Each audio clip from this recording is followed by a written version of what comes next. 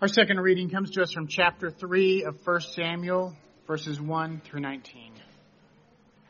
Now the boy Samuel was ministering to the Lord under Eli. The word of the Lord was rare in those days. Visions were not widespread. At that time, Eli, whose eyesight had begun to dim, so that he could not see, was lying down in his room. The lamp of God had not yet gone out, and Samuel was lying down in the temple of the Lord, where the ark of God was. Then the Lord said, "Samuel, Samuel." And he said, "Here I am," and ran to Eli and said, "Here I am, for you called me." But Eli said, "I did not call. Lie down again." So he went and lay down. The Lord called again, "Samuel." Samuel got up and went to Eli and said, "Here I am, for you have called me." But he said, "I did not call you, my son. Lie down again." Now Samuel did not yet know the Lord, and the word of the Lord had not yet been revealed to him. The Lord called Samuel again a third time. And he got up and went to Eli and said, "Here I am, for you called me." Then Eli perceived that it was the Lord calling the boy. Therefore Eli said to Samuel, "Go, lie down. And if he calls you, you shall say, 'Speak, Lord, for your servant is listening.'" So Samuel went and lay down in his place. Now the Lord came and stood there, calling as before, "Samuel, Samuel." And Samuel said, "Speak, for your servant is listening." Then the Lord said to Samuel, "See, I'm about to do something in Israel that will make both ears of anyone who hears it tingle. On that day I will fulfill against Eli all that have been spoken concerning his house from beginning to end. For I have told him that I'm about to punish his house forever for the iniquity that he knew, because his sons were blaspheming God, and he did not restrain them. Therefore I swear to the house of Eli that the iniquity of Eli's house shall not be expiated by sacrifice or offering forever."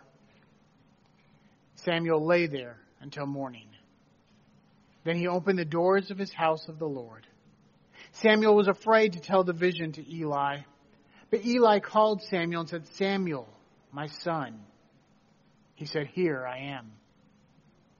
Eli said, "What was it he told you? Do not hide anything from me. May God do so to you and more, and also if you hide anything from me of all that he told you." So Samuel told him everything and hid nothing from him. Then he said, "It is the Lord. Let him do what is good to him." As Samuel grew up, the Lord was with him, and let none of his words fall to the ground. This ends the reading of God's holy word. May God add many blessings to the hearing of it.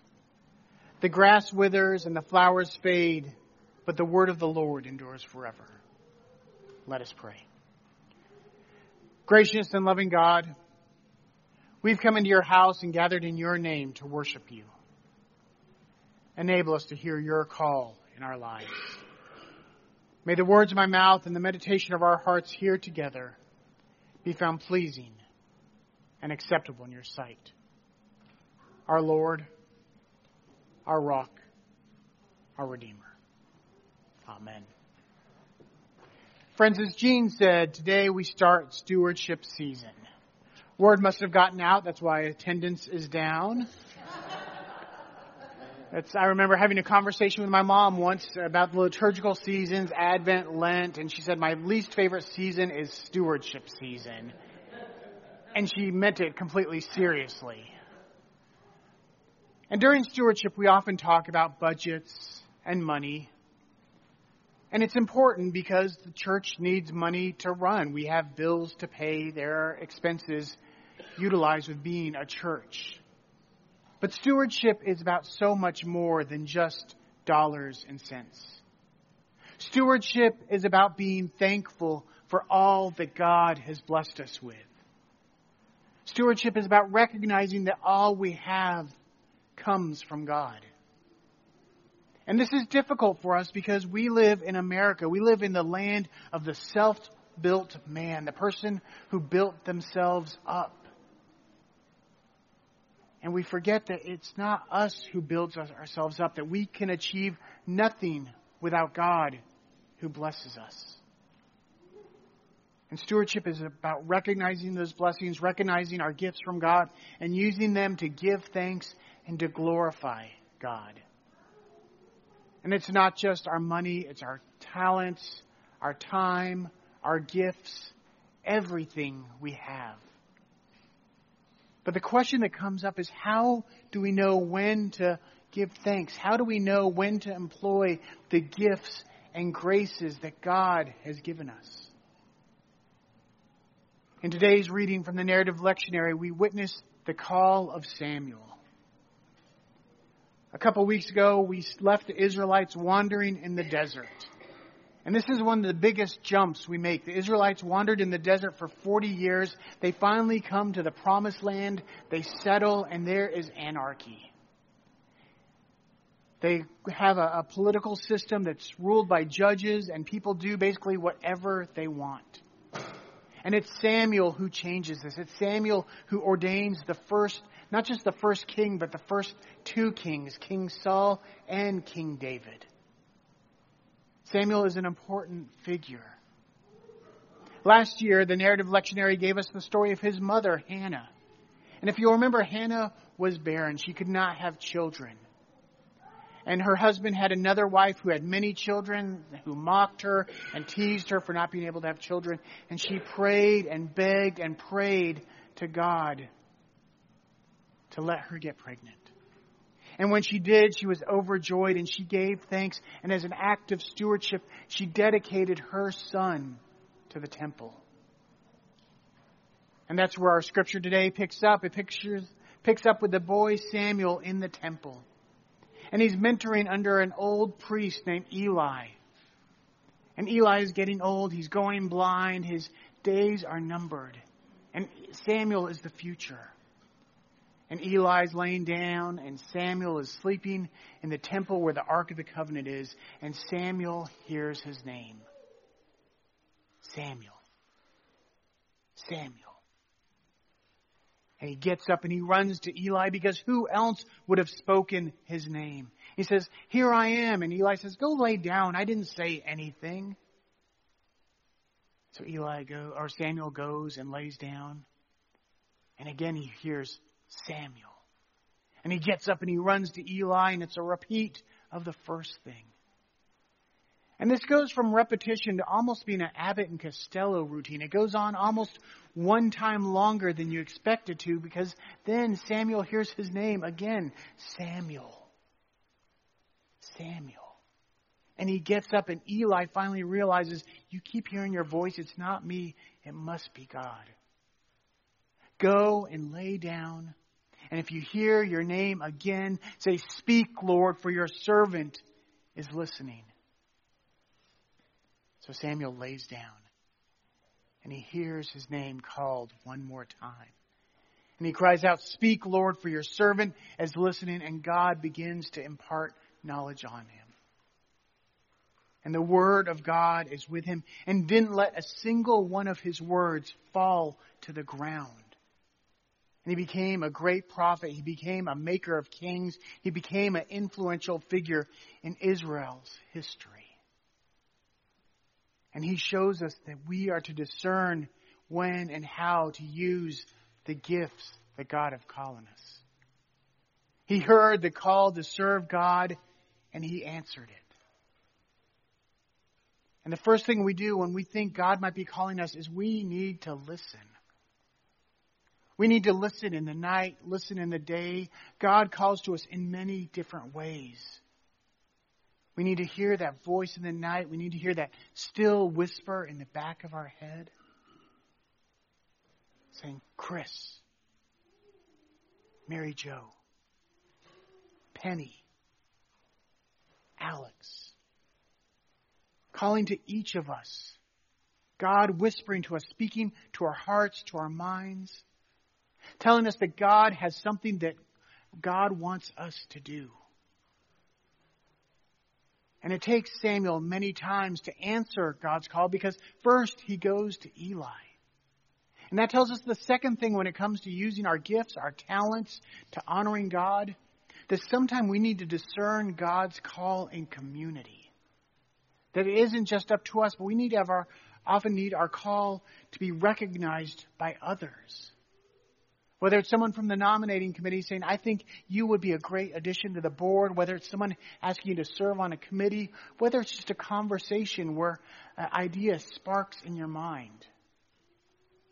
I was ordained in the Presbyterian Church, and they take this idea of call by committee or by community very seriously. I slipped up by saying committee because that's what it is. To become ordained in the Presbyterian Church, when you first feel the call, you go to your pastor, who then sends you to the session or the board, and they vote to see if they agree that you're feeling called by God. Then you go to a committee of presbytery, the committee for preparation on ministry, and they talk to you and examine you, and of course there's all sorts of fun paperwork that goes along with that. And if they vote you in, you become an inquirer. And you start a 3-year process where you continue to meet with this committee at least once or twice a year. There's all sorts of red tape and hoops to jump through, but also a lot of honest dialogue about what and how God is calling you. At the end of those 3 years, you graduate seminary, you've passed all the tests, the committee has approved you, then you can begin to look for a call to serve a church. And you might think that's the end, but they decide to put you through the community one more time. And when you find a church to serve, you go in front of the entire presbytery. And they can ask you whatever they want. And then they vote to see if you are indeed called. So in the Reformed, the United Church of Christ does something similar when pastors are approved to serve a church. They are also voted upon by the governing body. So in the Reformed tradition, the idea of call being affirmed by community is very strong, and we see that with Eli and with Samuel. But the final thing is when we think God might be calling us to use our gifts, to use our graces, when we think God might be putting an idea in the back of our mind,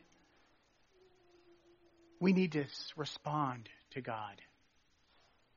We need to answer God. This story would end much differently if Eli just continued his cantankerous old man act and finally just said, just go to bed and don't get back up. Or if we did like we do with Hannah sometime, be like, if we have to come up here one more time, there'll be no Paw Patrol tomorrow. But instead, he recognized that God might be calling him and said, respond with speak, for your servant is listening. And when we hear our voice called in the night, when we hear that still whisper in the back of our mind, when we feel our heart move in a conversation with others, that needs to be our prayer. Speak, Lord, for your servant is listening. Tell me more, Lord. Instruct me, guide me, point me in the right direction. Tell me what it is that you want me to do. Speak, Lord, for your servant is listening. When Paul wrote to the church in Corinth, they were all fighting over different gifts and whose gift was the most important. And Paul wrote that there are many different gifts in the church. We all have different gifts. Some are teachers, some are preachers, some speak in tongues, some give. We all have gifts to give, and none is more important than the other. There are a variety of gifts, and when we think of answering God's call, we often think of clergy. But our board members answer God's call to serve on our board. Our committee members answer God's call to serve on the committee. Our choir members answer God's call to sing in the choir. The Fishpots answer God's call to help clean the church. There are so many people here that answer God's call to serve in different ways. And when we think about gifts, we often think about the most visible, about preaching, about singing in the choir, about teaching. But there are so many different gifts.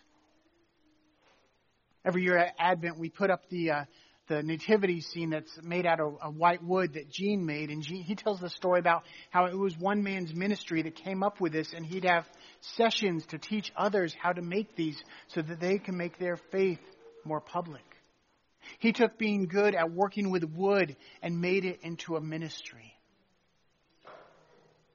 Whatever our skill is, we can use it to glorify God. Halloween is coming up in a couple of weeks. And I can tell you one thing that I am not looking forward to is the movie It came out about a month ago. And I am terrified of clowns. And I know there'll be at least one or two clowns that come to our door. It's something I've had all my life. And I saw the movie. That clown didn't scare me because he was supposed to be scary. It's the normal clowns that scare me. The ones you can't really tell what's going on behind that makeup. So I'm glad I graduated seminary when I did, because a year after I graduated, the chapel coordinator started a new creative worship program. And a friend of mine who graduated a couple years after me told me that she went into chapel one day and there was a clown at the front of the chapel. And the clown led worship and made balloon animals and did all sorts of clown-like things. And I know if I walked in, I'd be like, nope, thanks, see ya, and I would miss chapel that day. But she wrote in a newspaper or a newsletter something profound that I kept it in my notes, and I want to read a part of it now. What I took away from these 2 days was a reminder of the variety of ways we're called to praise and worship God. I was reminded of the variety of gifts we are given and how we are called to use our gifts in meaningful ways. I was reminded not to let fear get in the way of using our gifts to build up the body of Christ in the world. Whether we are jugglers, singers, athletes, or artists. Whether we have gifts for leadership, hospitality, caregiving, or mission. Whether we offer laughter, inspiration, reflection, or organization. Whether we have gifts for teaching, cooking, fixing, or serving. All of these and so many more are gifts for the ministry, for building up the body of Christ. Friends, we all have gifts for building up the body of Christ. And God calls us to use those gifts. It could be our name called in the night. It could be a still, silent whisper in our mind, a movement in our heart. It could come in any number of ways. But when we feel God is calling us, we need to listen. We need to seek affirmation. But most of all, we need to respond with the prayer, "Speak, Lord, for your servant is listening." Amen.